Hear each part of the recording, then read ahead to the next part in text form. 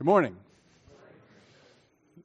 Again, a warm welcome to each one who is with us this morning and those who are perhaps watching online.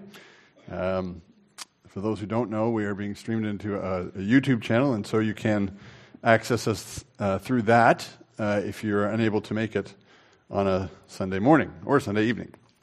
Turn with me in your Bibles to the Gospel of Mark, Mark chapter 2. We're skipping ahead a little bit just because of storms and scheduling and stuff like that. But I'll try to synthesize some of the first stuff and get and sort of apply that in because it does. I'll just read my portion, which is from verse 1 to the end of 17 of Mark chapter 2. And when he, that is Jesus, returned to Capernaum after some days, it was reported that he was at home, and many were gathered together so that there was no more room, not even at the door. And he was preaching the word to them, and they came, bringing to him a paralytic carried by 4 men. And when they could not get near him because of the crowd, they removed the roof above him, and when they had made an opening, they let down the bed on which the paralytic lay. And when Jesus saw their faith, he said to the paralytic, "Son, your sins are forgiven." Now some of the scribes were sitting there, questioning in their hearts, "Why does this man speak like that? He's blaspheming. Who can forgive sins but God alone?" And immediately Jesus, perceiving in his spirit that they thus questioned within themselves, said to them, "Why do you question these things in your heart? Which is easier to say to the paralytic, 'Your sins are forgiven,' or to say, 'Rise, take up your bed and walk'? But that you may know that the Son of Man has authority on earth to forgive sins," he said to the paralytic, "I say to you, rise, pick up your bed, and go home." And he rose and immediately picked up his bed and went out before them all, so that they were all amazed and glorified God, saying, "We never saw anything like this." He went out again beside the sea, and all the crowd was coming to him, and he was teaching them. And as he passed by, he saw Levi, the son of Alphaeus, sitting at the tax booth, and he said to him, "Follow me." And he rose and followed him. And as he reclined at table in his house, many tax collectors and sinners were reclining with Jesus and his disciples, for there were many who followed him. And the scribes of the Pharisees said, when they saw that he was eating with sinners and tax collectors, said to the disciples, "Why does he eat with tax collectors and sinners?" And when Jesus heard it, he said to them, "Those who are well have no need of a physician, but those who are sick. I came not to call the righteous, but sinners."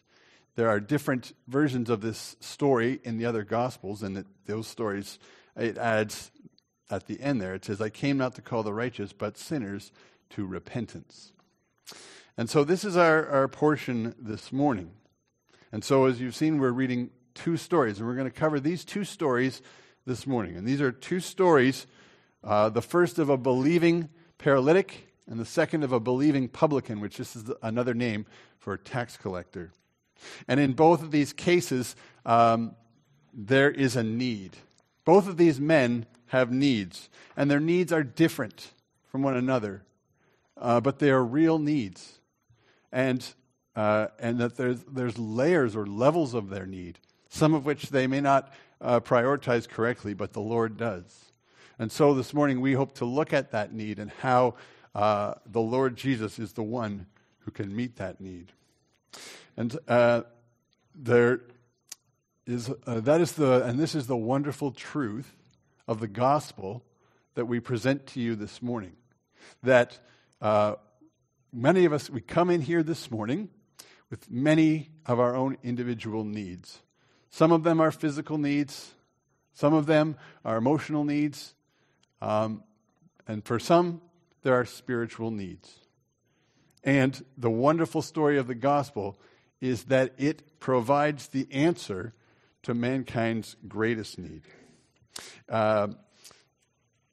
MacArthur has said it like this: "There is one benefit that the Christian gospel offers that transcends all other benefits and leads to all other benefits. It is a benefit, frankly, that corresponds directly to man's greatest need, And that is where Christianity marks itself out from all other religions on the planet.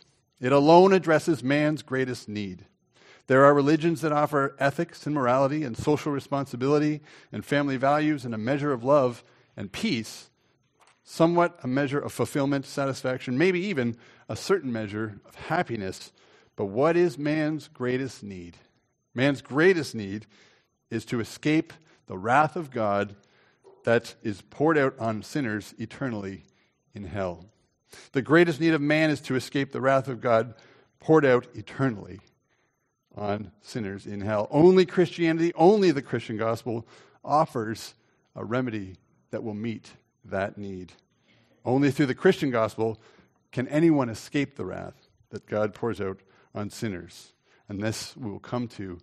But that's how I want to open this message this morning. It was an excellent song choice, the song we sang this morning, that Jesus said that if I thirst, I can come to him. No one else can satisfy, I can come to him. It also says, Jesus said that if I fear, I can come to him. If I am lost, he will come to me. The Lord recognizes us in our need and reaches out to us and provides. And so we have these two stories. In the first story, Jesus heals a paralyzed man. And in this story, we learn that Jesus alone has the authority to forgive sins, which is man's greatest need. And in our second story, Jesus calls a man called Levi. And this teaches us about those whose sins Jesus forgives, which is all of us. And in the summary of these two stories again, we learn that Jesus can meet our need. When our story begins here, in the beginning of the chapter, it says, when he returned to Capernaum. So in the first chapter, Mark very quickly and succinctly goes through the beginning of Jesus' ministry. And so Jesus he's baptized very early in the chapter. He's tempted in the wilderness, and then he begins his public ministry. And then the rest of the chapter talks about calling disciples and healing many, including a man with a demon or an unclean spirit. And in the process of doing so, Jesus very quickly begins to gather an audience. He becomes very popular, as you can imagine one would, doing these wonderful miracles and signs. And in his teaching, when he was going around and teaching, that was the thing that caught a certain number of people, many people. And they said in verse 27 of the first chapter, after he heals the man with the demon, they say to him, and it says, they were all amazed, so that they questioned among themselves, saying, what is this? A new teaching with authority. This authority is the thing that separated Jesus from perhaps some of the others in the day who might have been masquerading as miracle workers or some sort of men or people of God. It was his authority that he could, by way of his authority, that he could heal those individuals and just cleanse that man with the unclean spirit. It says in 28, his fame spread everywhere throughout the surrounding region of Galilee.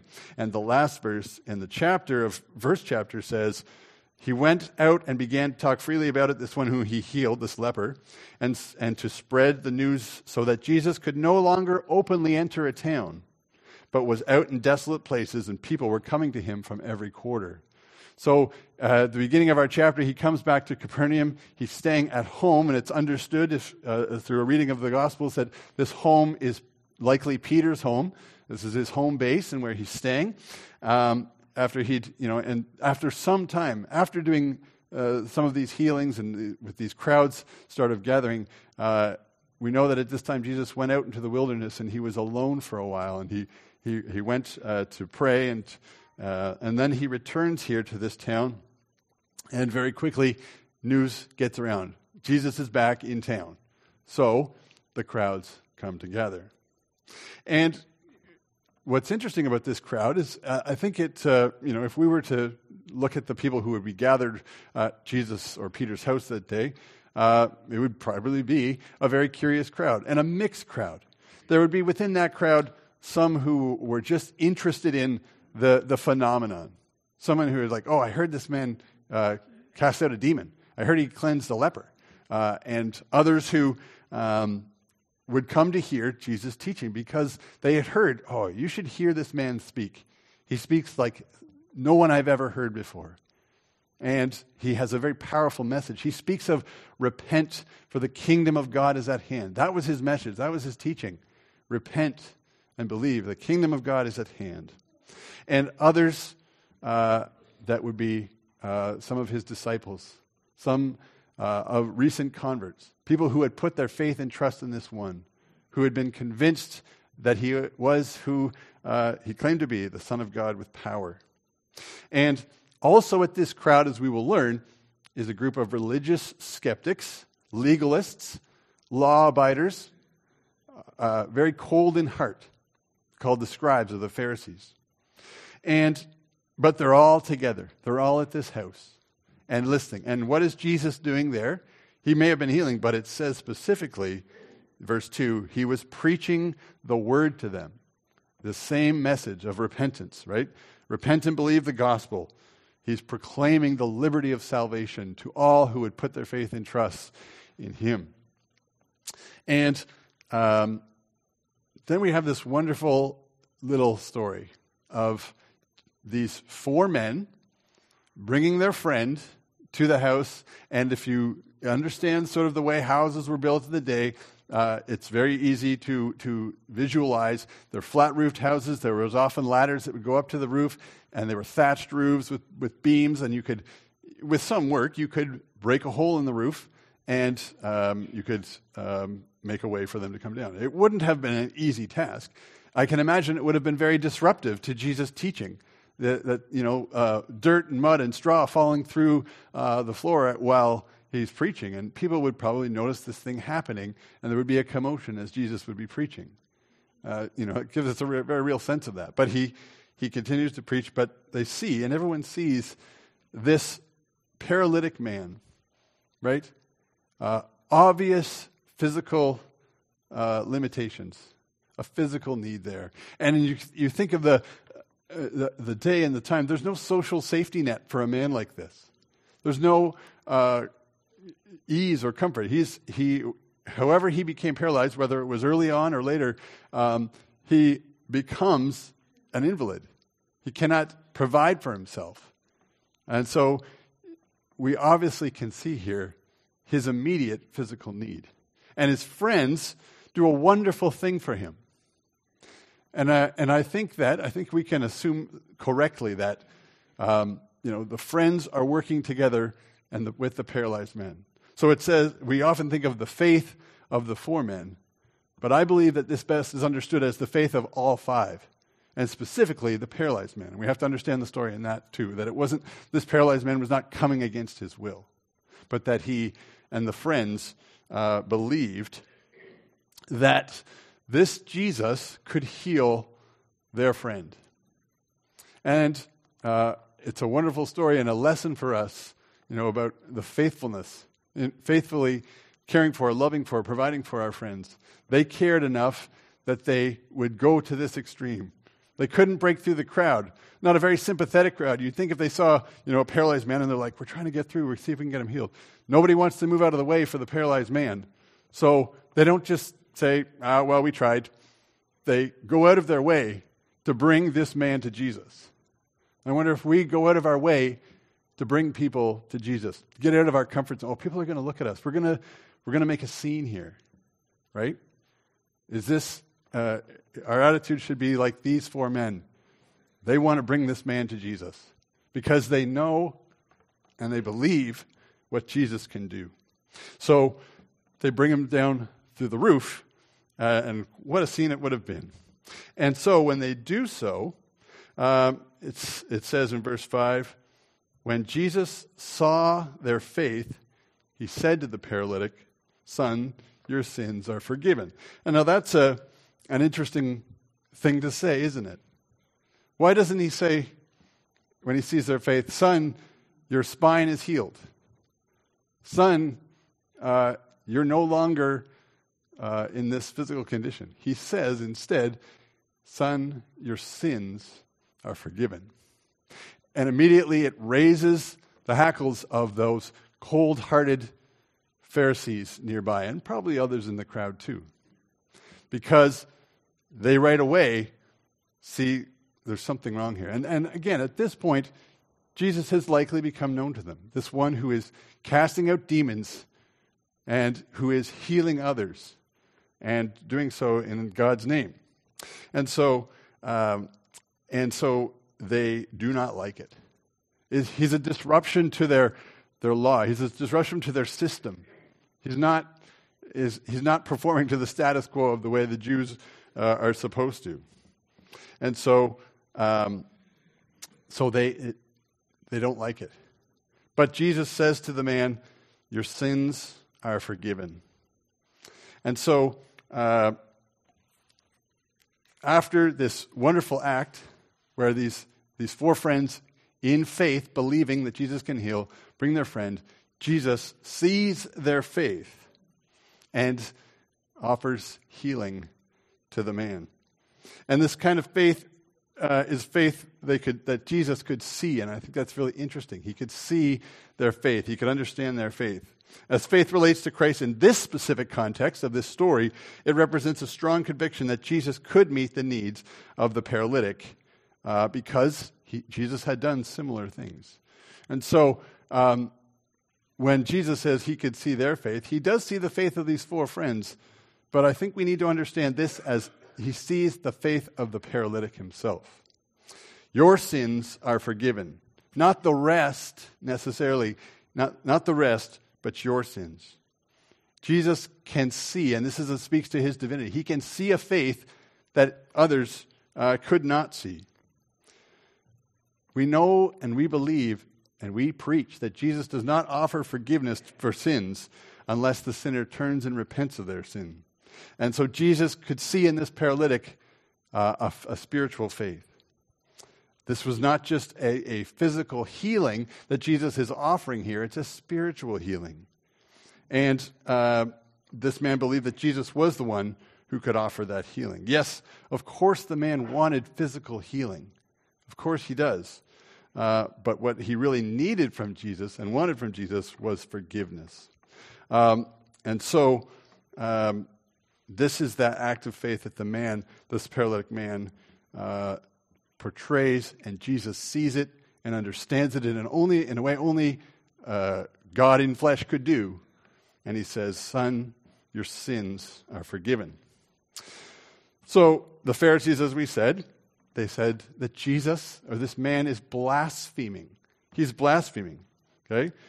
He's dishonoring God. And the Pharisees believe that Jesus here, by saying such an outrageous thing, it would be dishonoring God because he's taking upon himself the prerogative to forgive sins. And as they say, who can forgive sins but God alone? And Jesus would be dishonoring God here if he were not already God in the flesh, God incarnate. And so who can forgive sins but God alone? It's kind of a funny question because the answer is bingo. You got it. You're right. Who can forgive sins but God alone? Jesus. And so when they question in their hearts, what's another interesting mark of Jesus' divinity, of proof that he's God, is that it says there in verse 8 that he understood that they were questioning her. He perceived in his spirit, they thus questioned within themselves and said to them, why do you question these things in your hearts? Who else but God could do such a thing? Of course, the striking irony here of these Pharisees, not even being blown away by the miracle that was about to take place, but rather they were paralyzed themselves, spiritually paralyzed of their heart. With their own critical spirit, their lack of love, their inability to show compassion, and ultimately their unbelief. It was their paralysis. I wonder if there's anyone in our audience this morning that might relate to that critical spirit, that lack of love, and that hard-heartedness.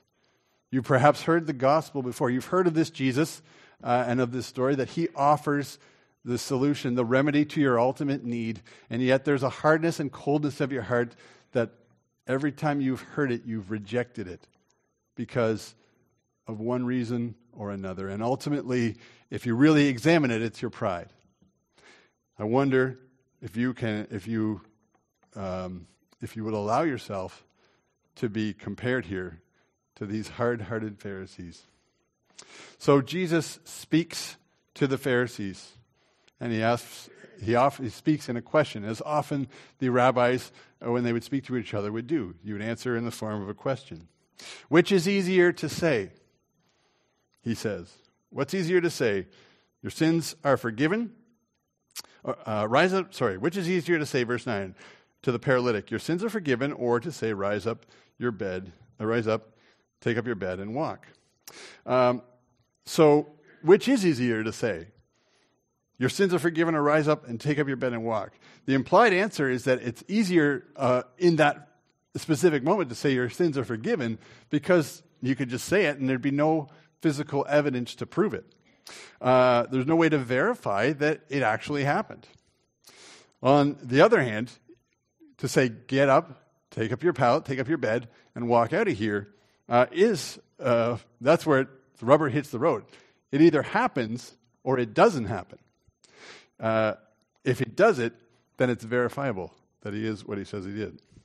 If he does this act, Jesus is God and not a blasphemer as they accused him to be.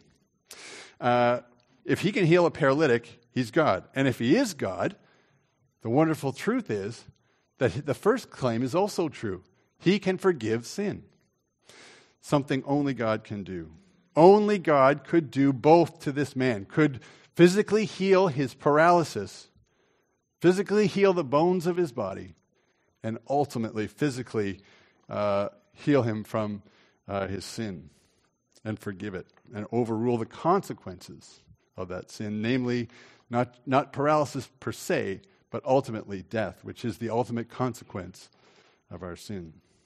And so Jesus here, he asks this question, and then he says, but that you may know that the Son of Man has authority on earth to forgive sins. And you can hear him, or if you visualize the scene, he's just saying, so I can prove to you that I, the Son of Man, a title Jesus loves for himself, a title that comes from the Old Testament, and the Pharisees in that room knew exactly what he was doing when he used that name. He says, so that you know, so that there is no doubt, so I can prove it to you. And he turns to the paralyzed man lying there in front of him, perhaps on the floor, perhaps still in the blanket or whatever they laid him down through the roof on. And he says, I say to you, rise, pick up your bed, and go home. And he rose, and immediately, there's that word immediately that we know we'll see throughout the reading and study of this book. He immediately picked up his bed and went out before them all. This is verification of what Jesus just said. Rise, take up your bed and walk. Your sins are forgiven. Both happened in that moment because of the one who said it. Jesus is no mere man. He is God in the flesh, and he is capable of doing this and more. That's the wonderful and a wonderful story. And what's the reaction of the crowd? Imagine all that crowd sitting around watching this. Imagine the look on the faces of the Pharisees. Perhaps some of them had their cold hearts changed, but more than likely, they remained firm in their coldness. But some there would see this miraculous thing. Imagine the friends. Their friend who maybe they'd known for a long time, paralyzed for perhaps as long as they'd known him, to see him physically come to life, as it were, and get up, take up his bed and walk out of that place. Imagine their rejoicing. Imagine their joy that this wonderful thing had just happened. Their friend has been healed. And the greater joy of not just the perceived need, the physical body being healed, but the greatest need, the spiritual healing through Jesus offered to this man. And they say, They were all amazed and glorified God, saying, "We never saw anything like this." What a time of rejoicing. What a wonderful thing to be healed, not just physically, but spiritually, to exit the domain of darkness and death and enter into the kingdom of light, to exit and leave behind a world of sin and emptiness and walk in newness of life, and literally walk in newness of life because of what Jesus has done. That same offer offered to this paralytic is offered to each one this morning. The offer of your greatest need for your sins to be forgiven is offered to you through the Lord Jesus. And then we come to our next story here in verse 13. So it's suggested that perhaps he got away from the crowds and he was heading elsewhere, and then he's coming back and he's on his way back through Capernaum again. And he's out by the sea and the crowd was coming to him. And then, and it says again, what was he doing? He was teaching them. This was his mandate, his mission. He was teaching again about the kingdom. Repent and believe. The kingdom of God is at hand. And as he's teaching them, it says in verse 14, and as he passed by, he saw Levi, the son of Alphaeus, sitting at the tax booth. And he said to him, "Follow me." And he rose and followed him. What a wonderful little story. And perhaps, we've probably heard this story in Sunday school and heard this before, but each time there's something that the Lord can teach us when we think about this story. Thinking about this man Levi. In other Gospels, we know that this is Matthew, the writer of the first Gospel. And so, and he's this man sitting at the tax booth. And there's a backstory that's required here to understand who this Levi is. Understanding the political and socioeconomic days, the thing of the times was that, obviously Jerusalem was, there was a Jewish government, but then it was essentially a puppet government, and the Romans were the really ones in charge, and so they were obviously collecting taxes for the Romans. And so what Levi is a Jewish name, and he was a Jewish man collecting taxes essentially for the Roman government. And that would make him one of the most despised people in the whole place. It was so despicable to be in his position. He got that position, it's understood. What he would have to have done is had some money, and he essentially paid so that he could be a tax collector. And it would be a large sum of money. And so then what would happen is that if he was chosen, he would get that position, and then what he would do is, to try to reclaim that money back, he would charge the people the taxes that they owed, and then also he'd take a little off the top. Or he would add an additional part so that he could decide how much he wanted to take off. Right? So the Romans said, well, you got to get this much, and then he could just decide that, today I'm going to ask for this much and this much. And that's how they got rich.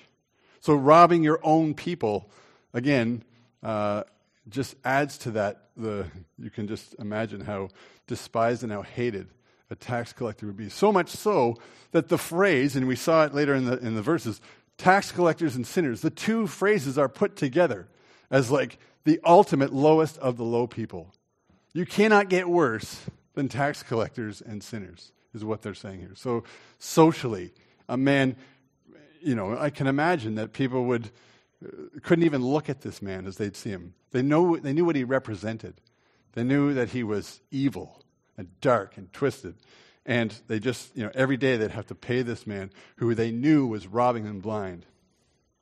And so that Jesus here, a man who was gaining this reputation as this rabbi, this teacher, this holy man, as a teacher of the people, would walk past this tax collector, this lowlife, this scum, and stop and look him in the eyes and say, "Follow me," is an amazing thing.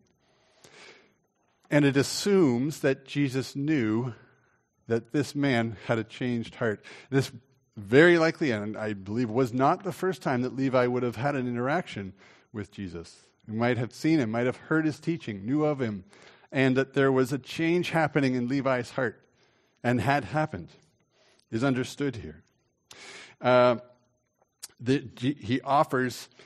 Jesus here offers an explicit command that we see is immediately obeyed. And so within that, we understand there was a change. There has been a change in Levi's heart. And I assume that Levi must have been rather shocked that Jesus knew his heart and knew what had happened to him. And so Jesus comes alongside him, knowing who he is in the inner man, knowing the change that has been wrought in his heart. And he says, "You follow me." Again, the crowds would probably literally gasp that such a thing could happen, that Jesus would bring this man into his entourage. Rabbis and teachers would have nothing to do with these people. They wanted no association with this scum of the earth. And Jesus goes out and he deliberately says, "I want you to come with me." And Levi obeys.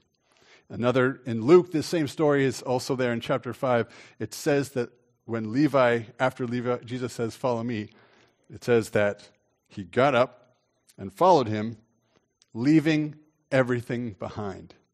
All of it. All that he had been associated with, all of that, the evil, all the dishonesty, all the stigma of being a tax collector, all that internal wretchedness that he must felt every time he woke up, knowing that what he was doing was deceitful and dishonest, and he leaves it all behind at the tax booth when he gets up and he follows Jesus. He knew, and not only that is he leaving behind, but that he knew that that old man was a wretched, condemned violator of God's law. This man knew he was a sinner, and he knew that there was nothing in and of himself that was going to get him to heaven. There was going to be nothing, he knew his life. He was that most vile of person. He was in the right place to receive that message because he had a very acute knowledge of his need. He knew that he was wretched. He knew that he was vile. He knew there was nothing good in him. And so he was most ready to receive the news that I know what your need is and I can meet it and more. And so all that happens at that tax booth that day. In that moment, all the things that he had been controlled by or trapped by or just wrapped up in had lost their meaning and their grip. Likely, and we can imagine, the grip of riches. He was probably a very wealthy man, or doing quite well for himself. And so, even that, he let everything go and recognized that stuff, all that worldly stuff, means nothing. It's emptiness. It's futile. It's grasping at the wind. And he wanted rather to follow Jesus. So he loses a career, he loses material possessions, and he gains heaven. And he gains eternal glory in that exchange. And what an exchange. So they go back to Levi's house then, and this is a wonderful thing. This is the evidence of a changed man. That Levi says, "Come on back to my place." And it probably was a nice house that he had probably acquired through his dishonest gain. And he hosts a lavish meal to honor Jesus. And that's where our Pharisees come back again, probably following at a distance, and they see this incredible thing happening. A supposed teacher of the law, this righteous man, eating with tax collectors and sinners, associating with this scum, these lowlifes, unheard of. And yet, Jesus sits and he fellowships and he eats with them. What a wonderful picture. And so, again, they say this thing, and they say, in verse 16, the scribes of the Pharisees, when they saw that he was eating with the tax collectors and sinners, said to his disciples, "Why does he eat with tax collectors and sinners?" So Jesus goes right to them and addresses the heart of the issue. He said to them, "Those who are well have no need of a physician but those who are sick. Now, we know that the Pharisees are sick people. They had that sickness, that coldness of heart. They did not want to believe that Jesus was who he said he was. But in their own hearts, they felt they were the well ones. Right? That's why Jesus is saying, those who are well they don't recognize, oh, I'm sick. Right? They think they're fine. To relate it to you, perhaps you or me, we may think, oh, I'm a great person. I do all things honorably, and I have lots of charities that I give to, and I try to lead a good life, and I'm helpful, and I volunteer at these organizations. I don't need a Savior. I don't need my sins forgiven. So this is what Jesus is saying here. Those who are well, who think that they're well, they're not going to go and ask for a doctor, but those who are sick. So, and then he aligns it here when he says, and he speaks to this place from a place of authority. I came not to call the righteous, but sinners. Jesus is saying, in effect here, I'm the physician. I'm the healer of the sick. And I can and I will heal those who want to be made well. Jesus, in his other healings in the Gospels, we hear him, do you want to be made well, he would ask. And those who did, he would heal. Jesus did not come to call those who think that they are righteous, the self-righteous, the ones who think, I don't need a Savior. But of course the answer is that you do. You do need a Savior. And so the appeal is to you to, in humility, to cast your pride aside and to recognize that you need to be saved from your sin. You are a sinner. The Word of God declares it. Your own conscience declares it. That you, if you have not accepted the Lord Jesus Christ as your Savior, that you are far from God. And so, Jesus is that physician. He is that healer who offers you what your greatest need is. And so, he does not call the righteous, but sinners.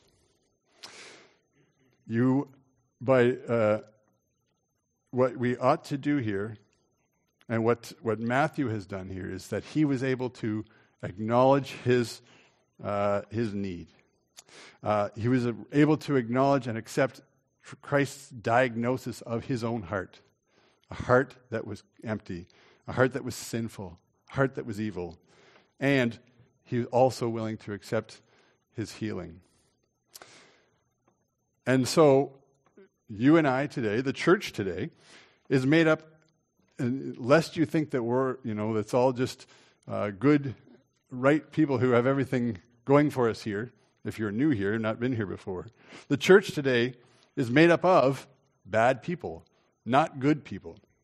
The people who have attained, we're not people who have attained a certain level of status with God.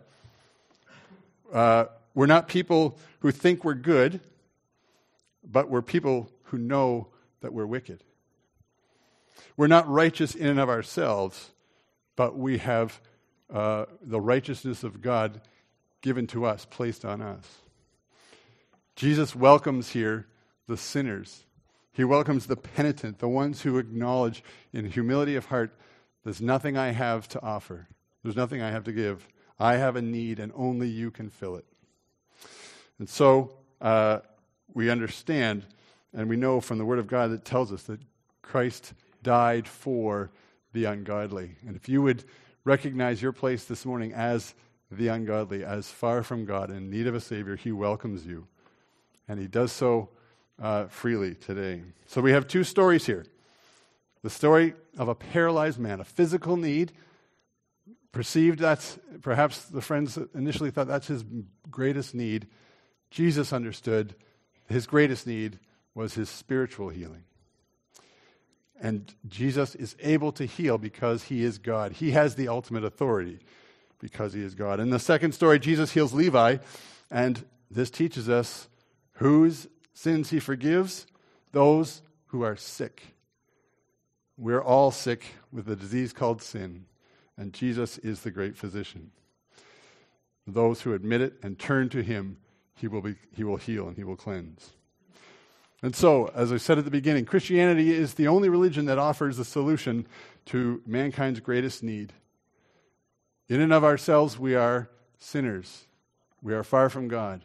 But God offers a remedy in the person of the Lord Jesus Christ. Christianity, the Lord Jesus Christ and his death on the cross for you offers that great benefit, the forgiveness of sins.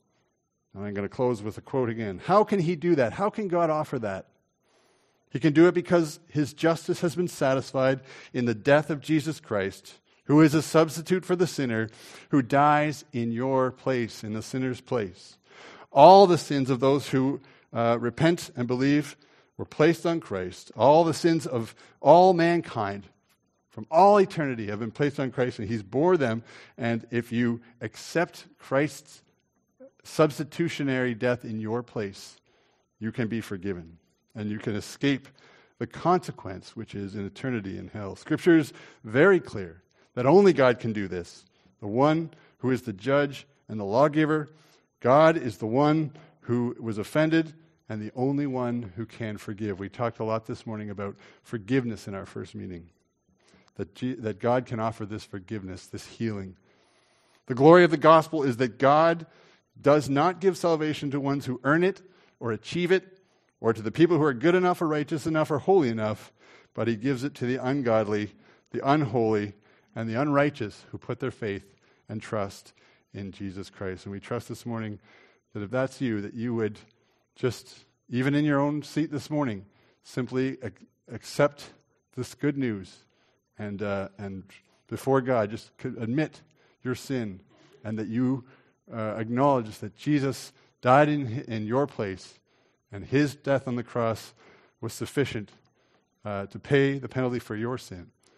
And we trust if you do that this morning, and we know that if you do that this morning, you will be saved. God and Father, we just thank you for your word this morning. We thank you for the testimony of these two men and how that the Lord Jesus heals. He heals this man of his physical sickness, of his paralysis, but he ultimately, because he is God, because of what he did on the cross for us, he can heal this man spiritually, and he can heal, and the offer of healing goes out to all, that all who would put their faith and trust in Christ can be spiritually healed this morning. We thank you that the Lord Jesus is interested in the lowest of the low, the ones who perhaps the rest of society would consider the outcast, the rejected ones, the ones who have nothing to cling to, who recognize there's nothing good in and of themselves. Those are the ones that Jesus reaches out and offers salvation to. So, Father, we just pray again. We just thank you for the gospel, and we just pray that there would be any who would hear this morning, that they would simply accept this good news. We ask this in Jesus' name. Amen.